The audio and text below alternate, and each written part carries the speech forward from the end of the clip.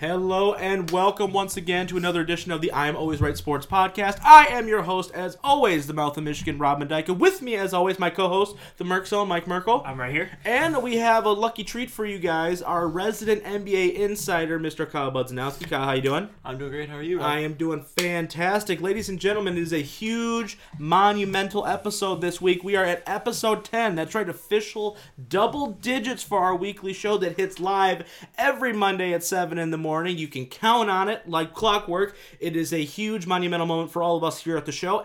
The Brain will be with us later on in the episode, so stay tuned for that. But we're going to hop right into it, guys, and we had to bring Kyle into here because the biggest news coming out of the sports world is clearly this NBA trade deadline talk. There's so much that's happened in the past couple weeks that it's really kind of taken everybody by storm. It's really taken away from the Super Bowl buzz. And if you haven't heard our Super Bowl episode, be sure to go to our Quick Hitter episode 2 to hear all our analysis on that. But anyway, Kyle, I'm going to start with you. Kristaps Porzingis is now a Dallas Maverick, okay? That was a huge trade for both teams, really. The Knicks, as far as trading away and establishing some guys and bringing back some talent on expiring deals, so they'll have 2 max slots going into this free agency period where guys like Kevin Durant, Kyrie could be a free agent. They could be in line for the Anthony Davis kind of stuff if they choose to be. As well as for the Dallas Mavericks, now you're taking a guy like Porzingis who they think, along with Luka, their young rookie, they could really have a solid 1-2 punch there. And obviously Rick Kyle, one hell of a basketball coach, as we here in Detroit know. But just give me your initial reaction on the Kristaps trade, because I think me and Mike were both a little surprised that they were able to move him, and the Knicks are sitting pretty right now.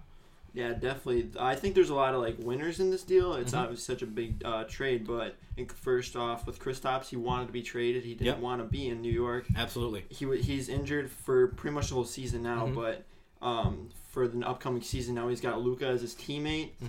Dennis Smith Jr., I think that's a win for him because he wasn't the man on the team anymore with Luka coming in. Right. Absolutely. He kind of was being shadowed by Luka. You got the Knicks guards that got traded, the 2 Michigan men. Right, yeah, you got Trey Burke and Tim. I mean, let's look at this for a second here. They basically swapped starting lineups, and I think, Mike, you made that point to me earlier, and I didn't even realize it at the time, but they really basically swapped lineups, and really, in a lot of ways, I think this is a great move for the Dallas Mavericks because, like you said, they do get Kristaps back.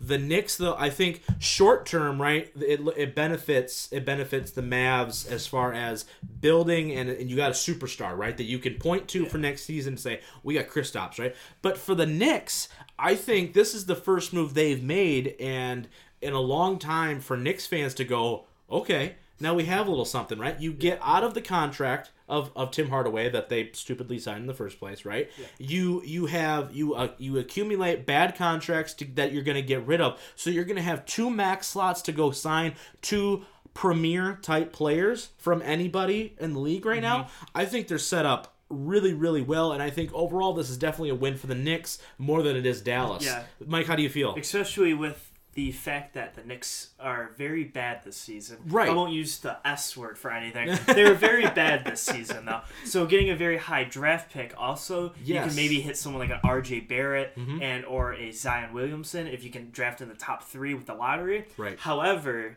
this is one of those make or break trades because in the case, you do open up 2 max slots, but what if in the instance that KD or Kyrie don't want to go to the Knicks? Right, and that's obviously something, but I think they make this trade if they know something's got to be. I mean, here, you know what I mean? Obviously, I could see they probably have something in the works. They've probably had inside talks and like, hey, you're probably going to want to come here, right? Okay, now we'll make this trade. Please. But in the instance that KD wins a championship, because actually, I like it here, I don't want to leave. In that case, and then Kyrie's like, oh, I want to go play, I want to stay in Boston, or I want to go somewhere else. Right. That's not the Knicks. Then you're looking around like, we have 2 max opens, but no one wants to come here. Right. And who are you going to pay, like Klay Thompson a max or something? That's somebody that I think is probably going to get a max deal. When NBA free agency kind of hits, we'll kind of go more into detail on that. But, I agree with you 100%, Mike. Now let's just segue for a minute here about the actual trade that happened, right? Because Kristaps obviously isn't going to play this season, is what the Mavs have came out and said. So they're planning on not being very good this year in order to build for the future. And I think some of the pieces they got in that trade will help them kind of coast. Tim Hardaway is a stud. I like Trey Burke, especially with Hardaway together. They have that chemistry going. So they have some pieces there, along with Luka, obviously. But let's shift now from one superstar big man to probably the biggest big man out there, besides probably the Greek Freak, and that's Anthony Davis. Him and his agent basically coming out publicly and saying that they are not going to sign an extension with the New Orleans Pelicans in a year and a half. They're going to reject any offer, and they'd like to be traded. It appears that the Lakers are the front runners as far as who is preferred destination. He said he wouldn't mind going to the Knicks. He said he wouldn't mind going to Boston, theoretically. There's a lot of people, there's a lot of teams in play here for this guy's services, but Kyle, once again, our resident NBA insider, what do you think about this? Because I wasn't necessarily taken aback by it, but the fact that they've just came out and straight up announced it to the whole world kind of took me by a little surprise. Yeah, I think the only reason they are doing that is because they have one destination that they really want to be in, and that's LA. He said, his agent said, his father said, right. We don't want to go to the Celtics. We don't care about the Celtics.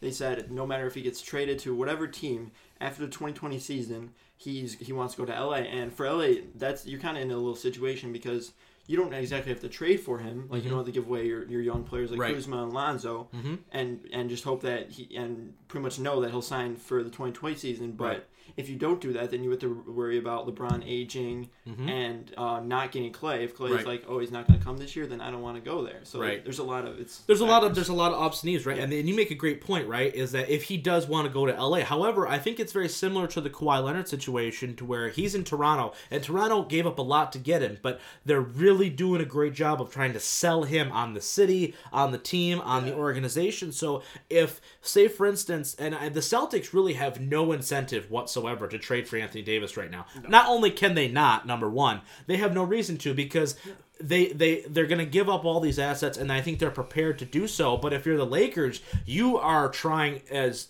your damnedest to get Anthony Davis right now. I heard a rumor out there that they tried trading Lonzo, Kuzma, Rondo, and a first-round pick, right? Was that and Michael Beasley? Yeah, Michael Beasley, right? So really, you're getting two you're hoping franchise cornerstones in Lonzo and Kuzma, along with a first-round pick, and then two aging guys, right? For LA, I understand the urgency, right, to try and get them. Yes. But at the same time, is it worth this? And I'm going to ask you, Mike, because you're the Laker guy and you follow LeBron so closely. But I mean, is it worth it for the Lakers? Because if you do this, right, you're hampering the rest of your team big time, right? You're losing You're losing 2 point guards at that point. You're losing Kuzma, who you think who could be a star.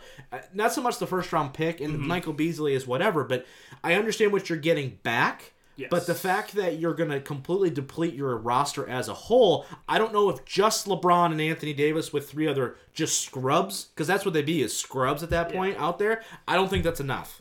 Well, I don't like the trade that they gave out originally. Right. I think I'm actually reading some stuff right now that this trade scenario, including Lonzo, Kuzma, Ingram, Zubac, and a number 1 pick, two first-round picks, I think that could be if you're the Pelicans and you're looking, you get Lonzo, Kuzma, Ingram, Zubac, and 2 first-round picks the next 2 years. Right. I don't know how you can, one, start passing that up, and two, if that's the case, then you could have a starting lineup of Rondo, Pope / Hart, whoever you like more can start. Right. LeBron, and then Davis can play the 4 or 5, and then you can have someone like Wagner, and then you have Tyson Chandler too, right? And stuff. And then you have a core starting 5 that you can work with, and then you can start.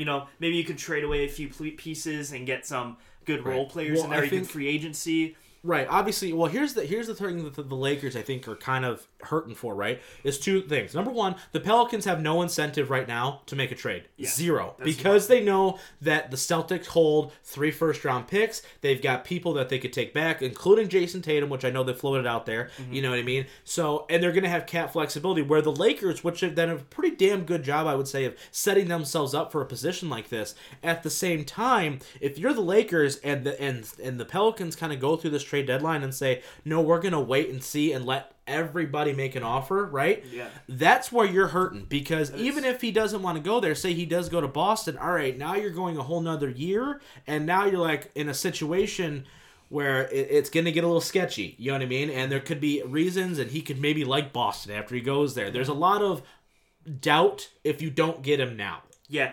Also with so when they would get him, if that's the case, if he does go to Boston, right, that would be 2 years from now, and LeBron would only have 2 years left on his contract. Right. Now then you're looking at upwards. He would be 36. Right. Going in at 37. And we get it. He's a genetic freak. We understand that. But at some time, especially for NBA guys, like there's a difference between Brady and the position he plays that he can play till he's 45 and be perfectly fine, and LeBron playing till he's 40 something. And as we've seen it too, right? This Lakers team, as it's constructed right now, without LeBron James, it's a glaring hole. And we all notice it, right? Absolutely. They're losing to teams like the Cavs and stuff. It's unacceptable, right? But the fact that he has such an impact right now still, it's not going to go on forever. I know we like to think that it will, but everybody, even Michael Jordan, at the end of it, was not Michael Jordan anymore. And LeBron needs to be out there for 40 minutes a game for the Lakers to succeed. And they also LeBron has never had, and you can, I think, argue D. Wade a little bit, but he's never had a talent like Anthony Davis on his team. Absolutely not. Ever. Absolutely you can not. look at anybody else, any of the greats. You can look at Jordan, had Pippen. Yeah. You can look at Kobe, had Shaq for a little bit, or Pau Gasol.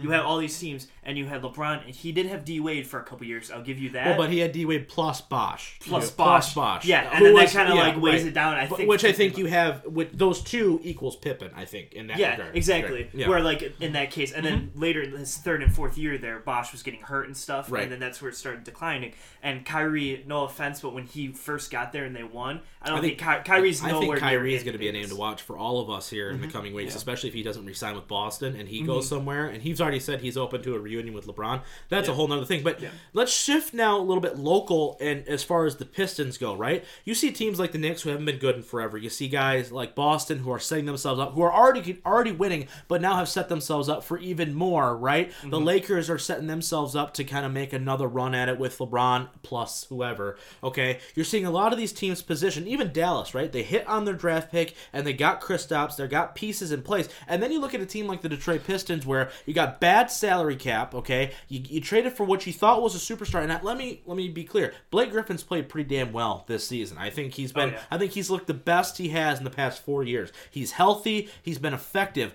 but you paid Reggie Jackson a ton of money, you paid Andre Drummond a ton of money, you paid John Lure a ton of money, you got a whole bunch of these guys, and now you're not able to give away these people anymore because of how bad a contract they're signed to, which completely takes you out of any conversation for any of these big guys. I'm not saying Anthony Davis is going to come here, no doubt, but what I am saying is, you mean to tell me right now you couldn't have taken a flyer and tried to throw something together for Kristaps, knowing that you could have maybe possibly, you know what I mean, got the best years left out of Blake Griffin out of him, you know what I mean? Because let's be real, Kristaps is a better player than Andre Drummond. Oh, absolutely. So it's just those pieces, and I think it's frustrating because now you look at teams that are trying to make a move, and then the Pistons where you're trying to win with a team that you know you can't win with right now. Yes. You know what I mean? It's extremely frustrating. I don't know how, I mean, Kyle, how do you feel about that? Because for me, it's like we're sitting in this pattern where we're just kind of rotating our wheels and we're just kind of spinning in place, but nothing's actually happening because you can't do anything right now. I know, it's really frustrating because taking away all the bad contracts, all this stuff, is the one thing that they're doing is they're going farther and farther towards their best two superstars are going to be the center and the four. Right. And that is completely against what the league is turning against. It's like, and we mentioned that. And like Warriors, they're greats. It's just 3-point shooting, and it's just facts. Centers are going to be shooting threes now. Blake Griffin, he can shoot threes, but he's like a down low guy, just with Andre Drummond. Exactly. And that's why Kristaps and Anthony Davis are so good. They're so versatile. They can spread out the floor so greatly. And so when you're moving towards this down low, who's your best 3-point shooter? Reggie Bullock, then you're giving all these bad contracts. You're just moving away from what the league, and you're never you never get underneath it, right? That's how the Warriors, they drafted well, and you're missing draft picks. Mike, same question to you. I mean, like Kyle mentioned, a lot of great points where the league is completely shifting away, and we've mentioned this before on the show, but he's right, and clearly the Pistons way isn't working. Okay, they barely beat the Mavericks a couple days ago with none of their starting lineup even starting. So I mean, where do you go if you're the Pistons? I think it's a lot of trouble, but you know what? You know what really bothers me more is just how, say 15 years ago, we had a championship team, right? And all this great stuff was happening for the Pistons, And since about 2010-ish, like, it's just like, you look at Detroit. Disaster. It's not as bad as like what you probably look at other teams as like the Lions would. Like you go, oh, it's just the Lions. I mean, the Pistons are like a franchise, right? A pillar franchise. Yeah. I mean, they have championships but to their name. Right now, especially in the past like 5 years, it seems like they're kind of just like how Cleveland was. They exist. They just kind of are there. Yeah. Like you play them and you're like, we could probably beat them. Right. And the problem is, you have a team like Cleveland with LeBron James on the team, and LeBron can't recruit people and can't get trades going because no one wants to come to Cleveland. Right, because they know. And realistically, you look at it and you go, who really wants to come to Detroit? Nobody. And that's that's a problem. I think the biggest problem is you go and you're like, you could go to LA, you could go to Golden State, you can go all these teams, and you go, but Detroit, it's cold and... Yeah, I know. I get it. I totally get it. Atmosphere there. All right, guys. Let's shift over from the NBA now to the not so much NFL, but we're going to shift to the football world. Obviously, the Super Bowl is coming up. As of this, it would be yesterday when you guys are hearing it. So make sure you listen to that.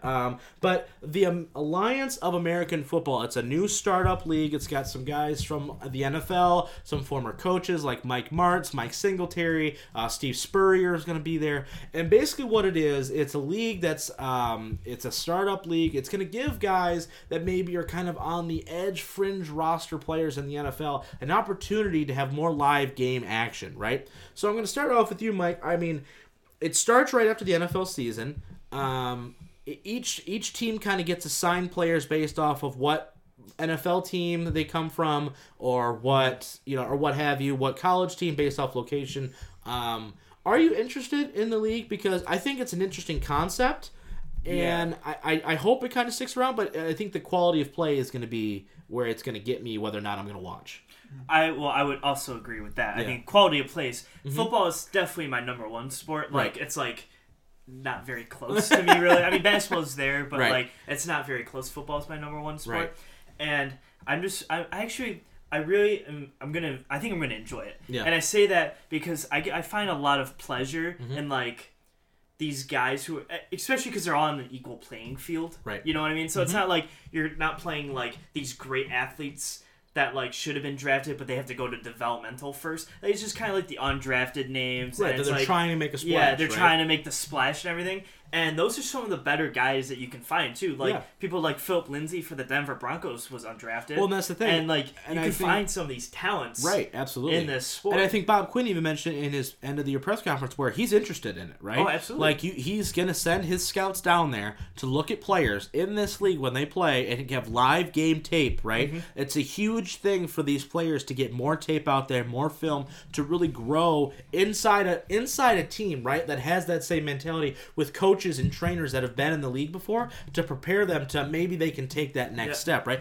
Kyle, are you interested in this league? I mean, like, I know that we've talked before where it's kind of one of those things where it's kind of been on the radar, but CBS is really pushing it, and it could be something really fun for the fans and kind of that break in between the NFL and like the draft and the free agency and all that stuff. So are you interested at all in the league, or are you kind of like, screw it, I'm NFL all the way? No, definitely. I'd definitely be interested in it, especially when, let's say, you have a decent year in college. Say you have a decent to good year. You don't know if you're going to get drafted. You don't go drafted, and this is a definite league you could participate in. And if you develop and ball out, this is a way to show these scouts like that I can play in an NFL playing field. Right. Definitely, and I would watch. I mean, of course, if like the games aren't as interesting as football or college, then maybe it just depends how interesting they are. It's going to depend on the gameplay, obviously, right? And you're going to see, I know like Mike Martz is a coach, so you see a lot of 7-step dropbacks. That's a funny joke for us Lions fans out there who remember him as offense coordinator. But I'm going to ask both of you guys here, what's the ceiling, right? Like, what do we want? Like, we want to see good gameplay, right? But what's the ceiling? Like, the XFL is another thing that's coming in the next couple of years. They're going to look to kind of rival the NFL, right? They're going to try to actively take players and move them over to the XFL. I don't know if this league is the same thing, but what is the ceiling? Is it going to be minor leagues, or is it going to be something similar to what the XFL hopes to be? I have some interesting thoughts on that because I think and I'm going to go more of the rules committee here. Yeah. I'm going to go into this direction where I think in the NFL, people are scared to make a big rule change because you're going to be like, oh, if we want to just like say you want to cut out instant replay or something Right. for what just happened. Just let the referees do everything. And then you're like, but there's no instant replay. Then like, what if this happens or this happens? And so you want to get these rule changes and you don't know how to do it. The interesting thing that you could do is you could have this league and you could implement some of these different rule changes. You know, you could do, hey, you can challenge after the 2-minute warning. Right. And just kind of see like, how are there any problems? Right, and there with are this some stuff, rule you changes know? already. Like, there's no kickoffs in this league, right? Yeah. Everybody just starts off at the 25-yard line, just like a touchback. You know, some of these things are different than in the NFL. And then if it starts working and everyone's like enjoying it and ratings are good, then you're like, maybe we don't need kickoffs. Right. Maybe we can review it under the 2 minutes.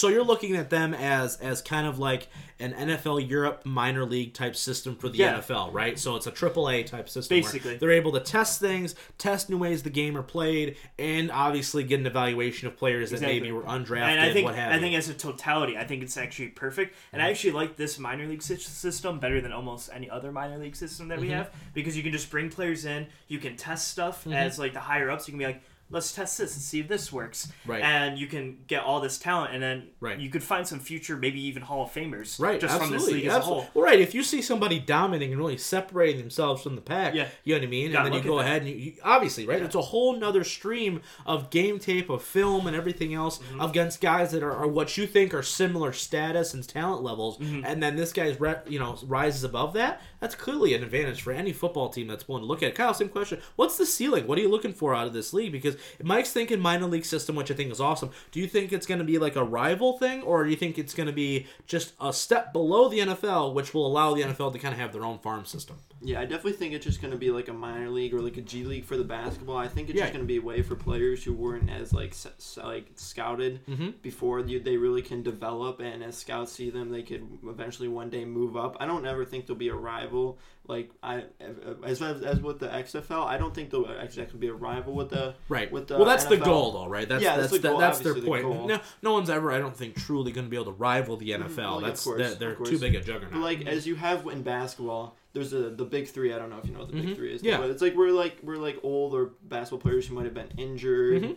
Or just couldn't really make it in the they're NFL. veterans, or they're no longer can play in the league, but they can still play. Yeah, I don't think it'll have a rival. I think it'll be cool to watch, but I don't think it'll ever be rival. But I definitely with the AAF, it'll definitely be a good farming system for the NFL. You find some great. That's actually a great idea. I think it would be just like the big three. Yeah, like it'll be something that that's a great comparison. You know, because it's like on over the summer and whatever. So you're at home and there's nothing to watch, and you'd be like, I could just throw a big three game on or something. Right. Like you're here on a Sunday night or whatever, and you're like, oh, there's nothing on TV, no shows are on or whatever, and then you can be like, I guess the AAL is on. Right, so then you just throw a game and kind of just have it as background. Just so everybody knows, too, every team in the AAL has professional teams assigned to them, right? So the Lions team is the San Diego Fleet for us locally here. So any person that was released by them can be then sent down to the AAL, and the San Diego Fleet automatically get to claim them. Basically, they're part of their team system almost. I guess is the best way of putting that. But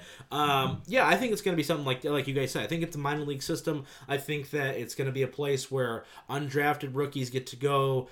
Guys that are fringe players that are late round picks, 6th, 7th round picks that maybe get cut at the end of the year and really allow themselves to develop. I think that as long as it doesn't turn into the UFL where it's just a whole bunch of old guys trying to play, like the Jeff Garcias and the Dante Culpeppers of the world, I think that's where, as long as it's young, maybe an age limit maybe should be put in place at some point, like you got to be under 30 to play in there or something. Also, don't change the rules too. I'm big into rule change, but don't be like, like Canadian football where it's like 3 downs. No, and stuff. Like you have to play a normal standardized NFL game, right? But if you want to change some of the rules in there, test it out, exactly. But don't take away. Don't take away pass interference or something. Just to try it. Starts in the AAL, then goes to preseason. If it works in preseason, it could be like this is a right. I think that's a tremendous idea. Okay, guys, that's gonna be it for part 1 of episode 10 of this episode. The Brain, Emily Merkel, is gonna be joining us for part 2, so don't miss it. And we will be right back.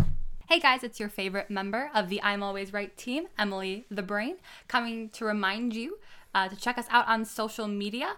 Instagram, Facebook, SoundCloud, Twitter. You can find us all at I'm Always Right, or our handle is I'm Always Right PC on all of the social media platforms. Hey guys, this is Rob, also reminding you that we are now on iTunes, Spotify, and Google Play Music and YouTube. So be sure to subscribe to our channel on YouTube and to look us up by typing in I'm Always Right Sports Podcast. That's the I'm Always Right Sports Podcast, iTunes, Google Play, Spotify, and now YouTube. Be sure to like, subscribe. Thank you for all the support. Now here's part 2 of this week's episode.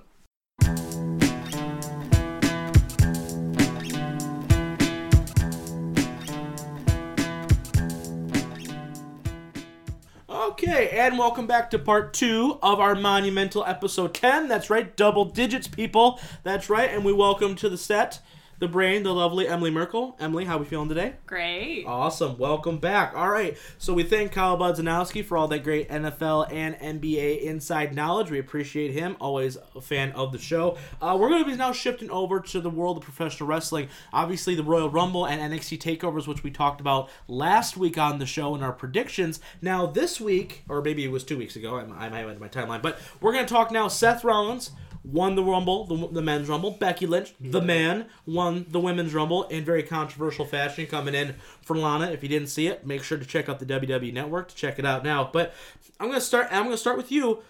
Both Rumble winners, right, where we kind of thought that was probably where they were going to go. Mm-hmm. I know we didn't predict that necessarily, but it wasn't like a big shock. You know, Mike may have went 2 for 2 on that one. But was it the right call? Was it the right call for both Seth and Becky in their respective divisions to win the Rumble this year?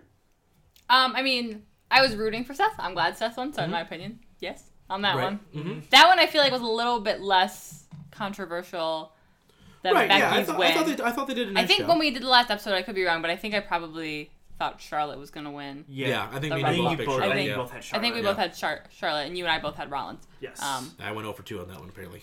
Yeah, because you had McIntyre. Rob just likes to be different. He likes to be special. Yeah, because if I'm right, then it's like, oh, all right. Yeah. I don't think it was a bad move. Becky's been getting a huge push. I can see it. People are really behind Becky right now. Yeah. I think the controversial part of it makes it a little bit more interesting. Mm-hmm. Do I know if she should take the whole title when it comes to she's facing Rousey, right? We know that Rollins is going to be facing Brock. So, I mean, you look at those two matchups, it's kind of what's been rumored for a while. I don't know if they're going to bring Charlotte into that match against Rousey and Becky. It's going to be a situation we monitor. And then when it's officially announced, we'll probably go over it on the show. So, we're not going to go too deep into that now, just in case they don't do it. I don't want to get mad at them for no reason. But, Mike, same question.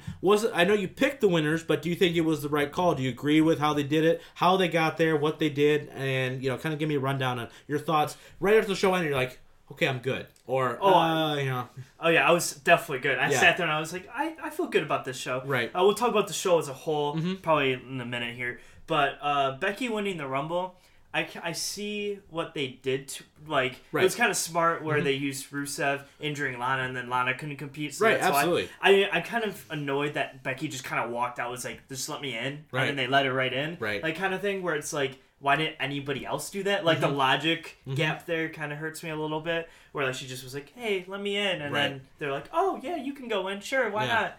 And so that logic gap kind of hurt, and then the second she walked in, everyone's like, oh yeah, she's gonna win. Yeah, right. There's no way she doesn't. I thought they did a nice job though of telling that story with Charlotte though, where the hurt leg and everything, she sold it on Monday night. Yeah.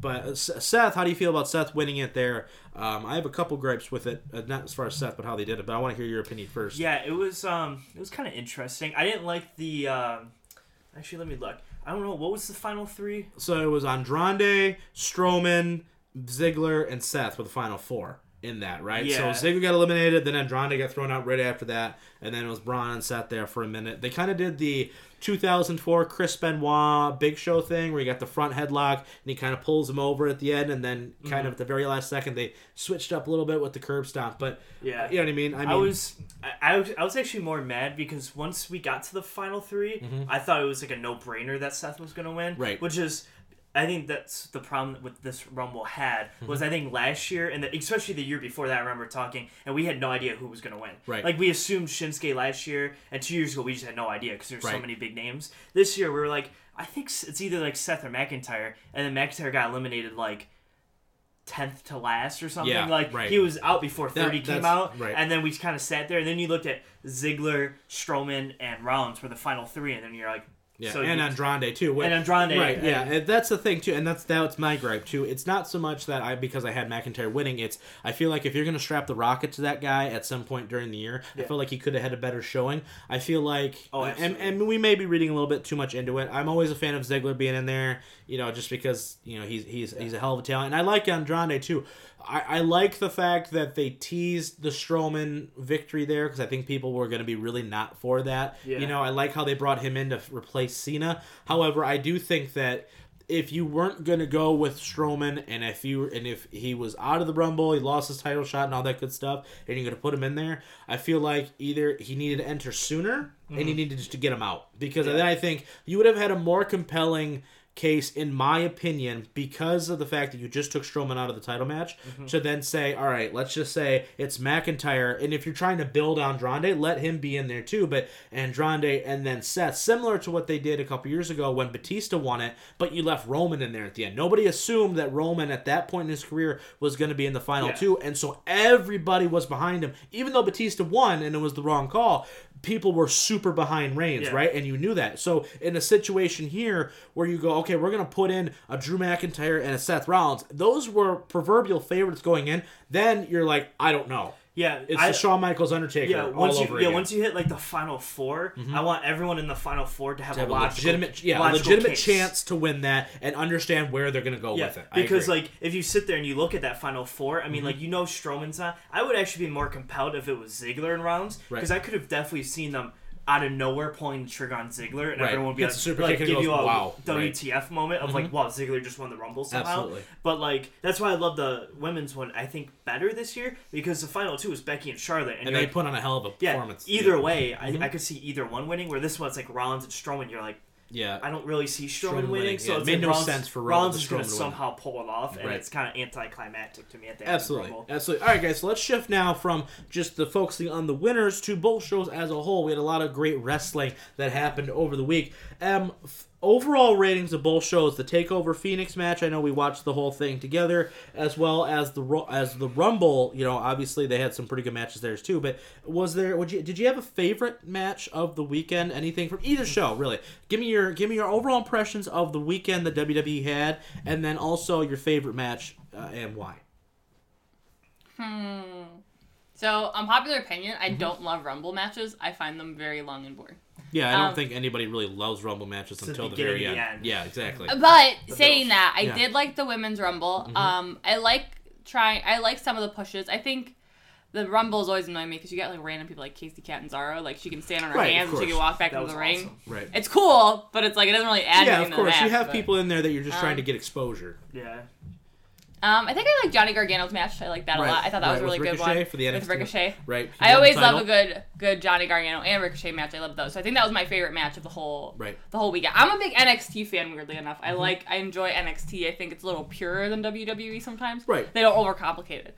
It's sometimes about good wrestling. Right, and of course, you have less time, right, to complicate things. It's strictly about the storylines. It's been a little stronger. I think you have people too, especially because you're new to the wrestling scene, where a lot of these guys that are in NXT, you know who they are, right? Because we've seen them before in Ring of Honor, we've seen them in New Japan, so you kind of have a little more exposure to them, right? Like if you saw Seth Rollins in 2005 when he was in Ring of Honor, then you'd be like, okay, I'm a big Tyler Black guy who then turned into Seth Rollins. So it's kind of, you know what I mean? It's a big picture. But I agree with you. I thought the NXT North American title match was great. Yes. I really enjoyed actually the WWE title match between AJ Styles and Daniel Bryan. I think it was underrated for what it was. The finish, obviously, with the screwy at the end part. Yeah. But I thought that Daniel Bryan is killing it right now as a heel. I'm loving the whole vegan, environmentalist type Grizzly Adams guy. I think that is awesome. And I'm glad that they're kind of segueing away from AJ. I think AJ needs a break. And they need to kind of start building some guys. And whoever faces Daniel Bryan for that title is going to be a fantastic, fantastic match, whoever they kind of position to be that next guy. But I really enjoyed that match. I thought it's something where it kind of went under the radar for me. I enjoyed the NXT North American title match. Those are the two big matches for me. Mike, same question for you.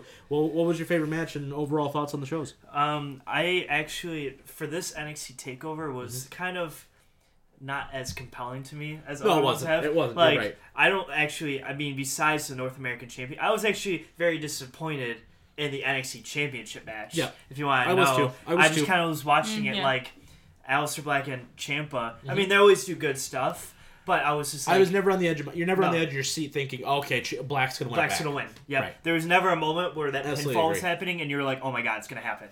Absolutely agree. And I think that's what hurts it for me a little bit, knowing that Ciampa does retain. There was never that moment. Right. And so that kind of ruins it. I didn't like the women's match that much. Mm-hmm. I thought it was just kind of slow and bland. Yeah. I get Bianca Belair fighting through all that stuff. Right. I don't think anything they did was necessarily groundbreaking. Right. It was solid throughout, but when you set a level of expectation, you know what I mean? It's hard at times to live up to that. Absolutely. So North American Championship match definitely was the top for me. Mm-hmm. On the Royal Rumble card, I would say actually Lesnar Finn Balor was probably my favorite match. Okay. I was most intrigued. It was only 8-minute match, right? Weirdly enough, Finn gave him a hell of a run, though. Yeah. You know what I mean? They made Finn look good. Because if you want to talk about almost a close call, when he hit the coup de grace and pinned him right before Lesnar made him tap out, he was pinning him and he hit a 2 count. Yeah. And I was like, oh my God, they're just gonna do it right now. It's just gonna switch over right now, shock everybody, and then all of a sudden he hit in his finishing move or his the Kimura lock or whatever, and then won it. Mm-hmm. So those were my 2 matches. Overall, I think the Royal Rumble was actually better. Mm-hmm. I think overall, I think it was a good weekend for the WWE as a whole. I think they needed this weekend. Mm-hmm. I think the Rumble winners were people that people are behind and are the 2 hottest probably right now in the business as far as Seth and Becky goes individually. I think they put the right spotlight on the right people. And with all this AEW talk and everything that's been circulating all around the wrestling world, WWE really needed us to be like, hey, we're still here. Absolutely. And here we are. And just for a minute here. Both Raw and SmackDown this week too, I thought were really well done. I thought they had some pretty great segments. I thought the matches were good. I thought SmackDown was really good with the debut of this new title that they have. Ron Killings all of a sudden coming out of nowhere and winning the U.S. title in kind of a weird fashion, putting some emphasis back on the tag team division on both shows. I thought there was a lot of good points there. I thought making Seth look good were all really great. One thing, though, that I did notice, which brings us to our next topic, is Dean Ambrose. Obviously, the biggest reports coming out of probably the wrestling world outside of the Rumble is the fact that Dean Ambrose is being announced that he's leaving after WrestleMania. He's leaving WWE. And you kind of saw the writing on the wall with his Rumble appearance, right? Nothing short of bland at best, right? He came in, was there, and was out, and nobody noticed, nobody cared, right? Yeah. Comes out on Monday night, gets beat clean by Seth, which you expect, obviously. Nia Jax then gives him a shoulder bump, and apparently she's bumping with guys now, and everything else. That was all weird. Which was all weird, right? Why'd she come in of anybody? No idea, and it made it look like he's kind of beneath everybody else on the roster now, which kind of makes you think, wow, they're really burying him. He lost the Intercontinental Championship recently after making a very mediocre run at best with it. Are you shocked with him leaving, guys? Because I'm not necessarily shocked by the fact that he's leaving due to how he was booked, but I am shocked that WWE, that he's actually just turned down WWE and say, I'm gone. You know what would be funny? And I know this won't happen. Yeah. But what if this all is just a smosh? And they're just because how many people really just go, I'm not going to sign, and then later every single person in WWE community says, oh yeah, he's definitely not going to sign. Right. I just have this feeling that right after Mania, he's just going to come out and win something, and everyone's going to go, wait, I thought he left. What's going on? It's going to be one of those OMG moments. Probably won't happen. I'll give it a 5% chance it happens. Yeah.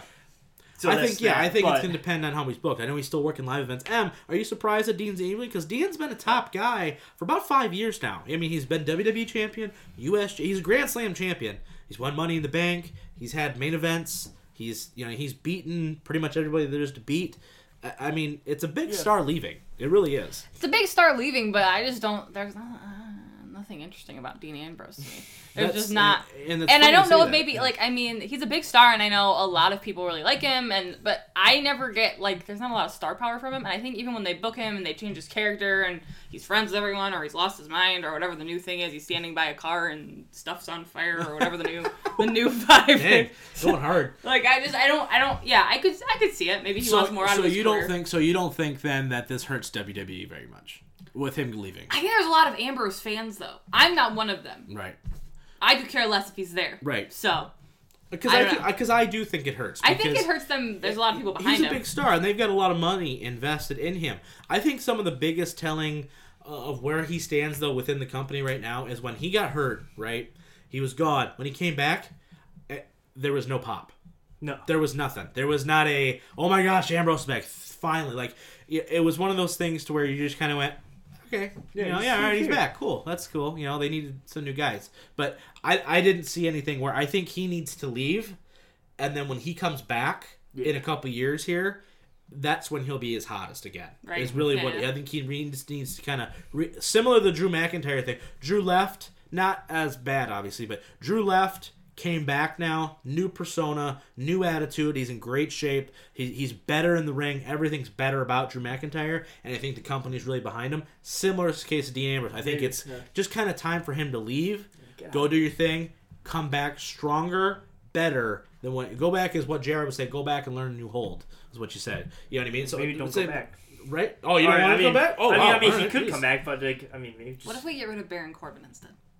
Well, that's fine. But we can just get rid of him. Yeah. Everybody just went, yeah.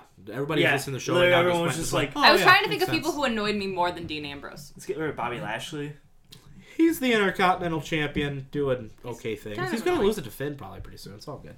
But, I mean, Mike, same question to you, though. Does it hurt WWE at all for him to leave? I mean, it hurts him. It hurts them absolutely. Yeah. At the same time, though, when you really look at it, especially since he came back and he's done really nothing.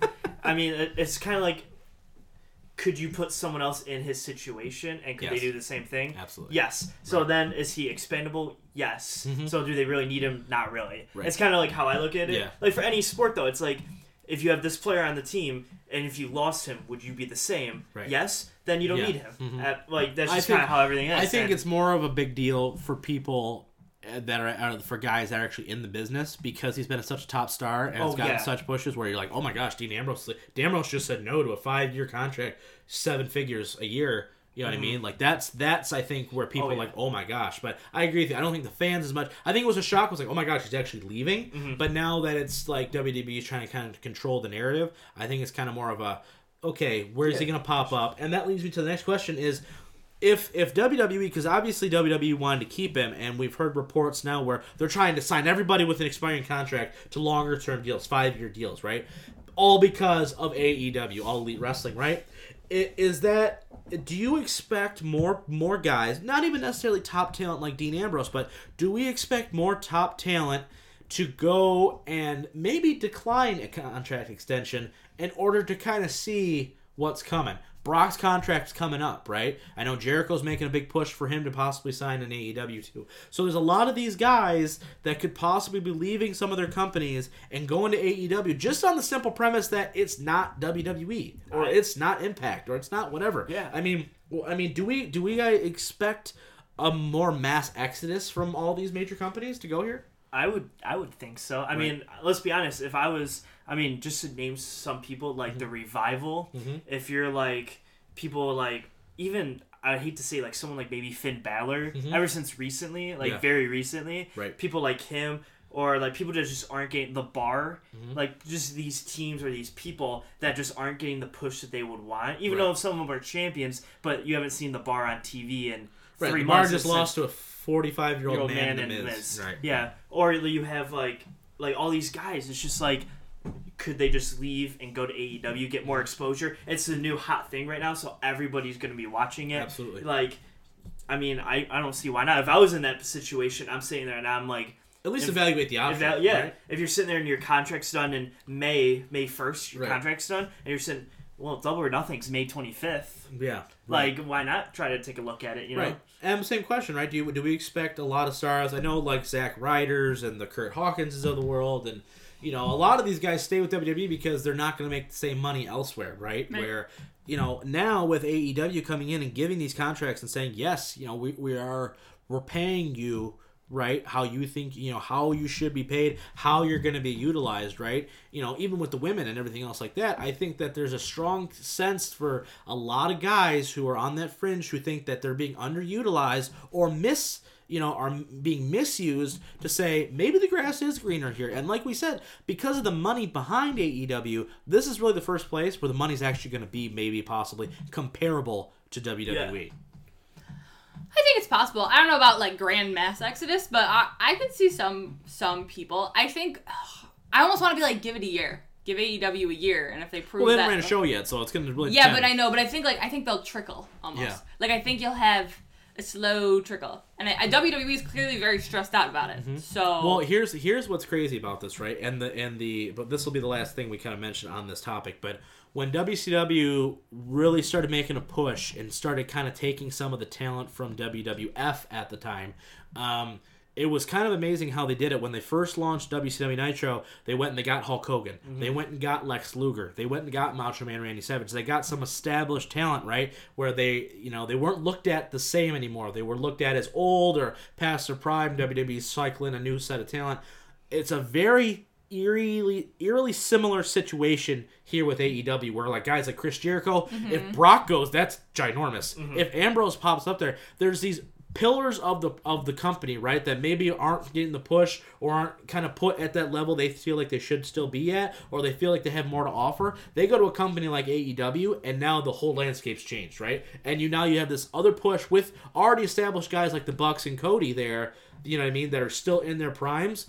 It's a volatile situation, and it's super exciting for all of us here on the show. Like, that's another, once Double or Nothing hits, we're going to be all over it. But let's shift now from the professional wrestling world, and we're going to end today's show, our 10th episode, that's right, double digits, with some baseball talk. There has been no activity in MLB free agency. Like, none. None in Major League Baseball, okay? Like, for instance, Bryce Harper, Manny Machado, two of the biggest names to hit free agency in a long time. They're still out there. Spring training is right around the corner, and they're still out there. Why? Somebody tell me why. Because I like, for me, you know what I mean? Like, if you're on the Tigers and you're trying to expedite this rebuild, a guy like Bryce Harper probably going to help you with that rebuild. You know what I mean? To get guys to come here. Mike, tell me why. Why are these big names? Why haven't they signed? I would say it's because, well, one, the contract that you probably have to give. Oh yeah, it's just like it's basically like half the team almost for the contract. The salary cap is different though, right? In baseball, you know. So the luxury tax. If you're a team that you want to win, you're going to pay whatever it takes to win. But besides that point of it, I mean, someone like Bryce Harper walks in and goes, "Hey, I want to play here." I don't know why you're not just like hands and knees on the ground, like, please, please. What do you want? Like, please come help us.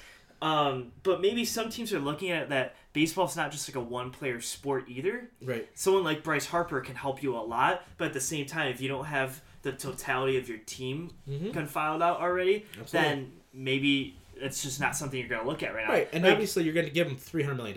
Yeah, that's really, if you're like the Tigers right now, you're like, we could go get Bryce Harper, but at the same time, we have literally nothing else to offer, and... Like, you're just going to, like, waste him away, and he probably doesn't want to come here anyway, and there's a lot of teams probably in that same cycle, so... Right. Yeah, I agree with you. That's a great point. Same question. What the heck? Why are guys like Manny Machado is an all-star, Bryce Harper is an all-star. These guys are tops of their field. What the heck?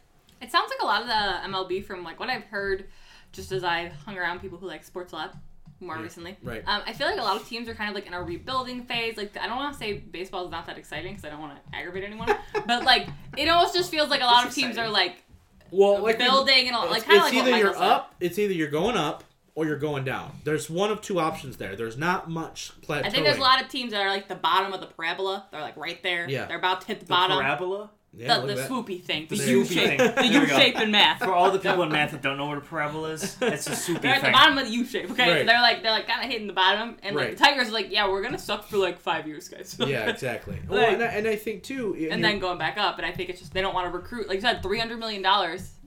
And I think a lot. that's the biggest thing, right? It's giving them the contract that they're expecting to get, and I think that's the reason why teams are so hesitant is because, and that kind of leads to our final topic of the day, is why are teams so hesitant to sign these mega deals? You look at a guy like Miguel Cabrera, right? He signed a $200+ million contract. He's been hurt the past 2 years. You don't know what you're going to get out of Miggy coming back, right? And that's a guy who is one of the greatest hitters ever. Ever, you know what I mean, of this generation. So you look at that, and I think teams like, even last year with JD Martinez coming in, to Boston where he was out. He was like the big fish last year, right? And it took a while for him to sign. And I think the reason, and I think some of these major league teams are now kind of figuring out that I don't want to pay Albert Pujols for years age 39, 40, 41, 42, even though I got him at 34. Mm-hmm. When you sign these 7, 8, 9, 10, 11-year deals that are worth $300 million plus for some of these guys, and that's kind of what Bryce Harper's looking at. I don't want to pay for a guy, even though, okay, say he's 25, 26, however old he is now, I don't want to pay for him when he's 35. Yeah. You know what I mean? And pay him $35 million, because in baseball, as we know, as soon as you sign that deal, it's it. You owe them that money. It doesn't matter. You cut them tomorrow, you still owe them that money. It's guaranteed. So I think that's another huge reason why some of these teams are kind of going, I don't know if I want to pay somebody till they're 50. Mm-hmm. You know what I mean? I don't want to pay a guy that long just because of that. I mean, do you guys kind of agree with that sentiment? That it's kind of like, I think baseball is kind of coming, because for years it was spend, right? Mm-hmm. And now you go to the other way and you go, yeah, you know what?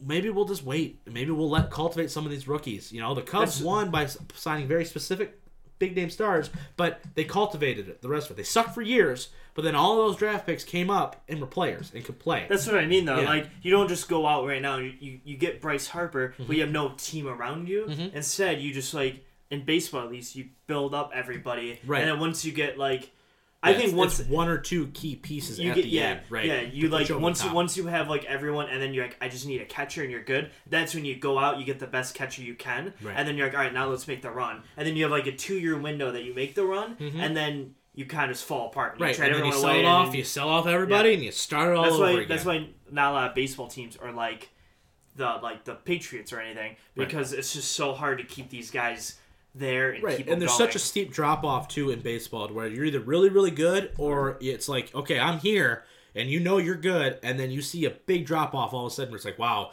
that 35-year marker, he 33, that's when you saw the turn from being serviceable to being a liability out there. Yeah. You know what I mean? I think that's a huge thing. But that is going to be it for episode 10. Reminder, we are on Spotify, iTunes, Google Play, Google Podcasts. We are everywhere. And, of course, we're on YouTube. Be sure to watch the YouTube episode every Wednesday at 7 a.m.